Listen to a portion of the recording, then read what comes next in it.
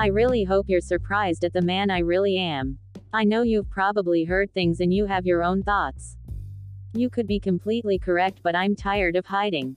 When you read this, look at it from the view of a person pouring their heart out. A person using poetry as therapy. Using poetry to talk to God.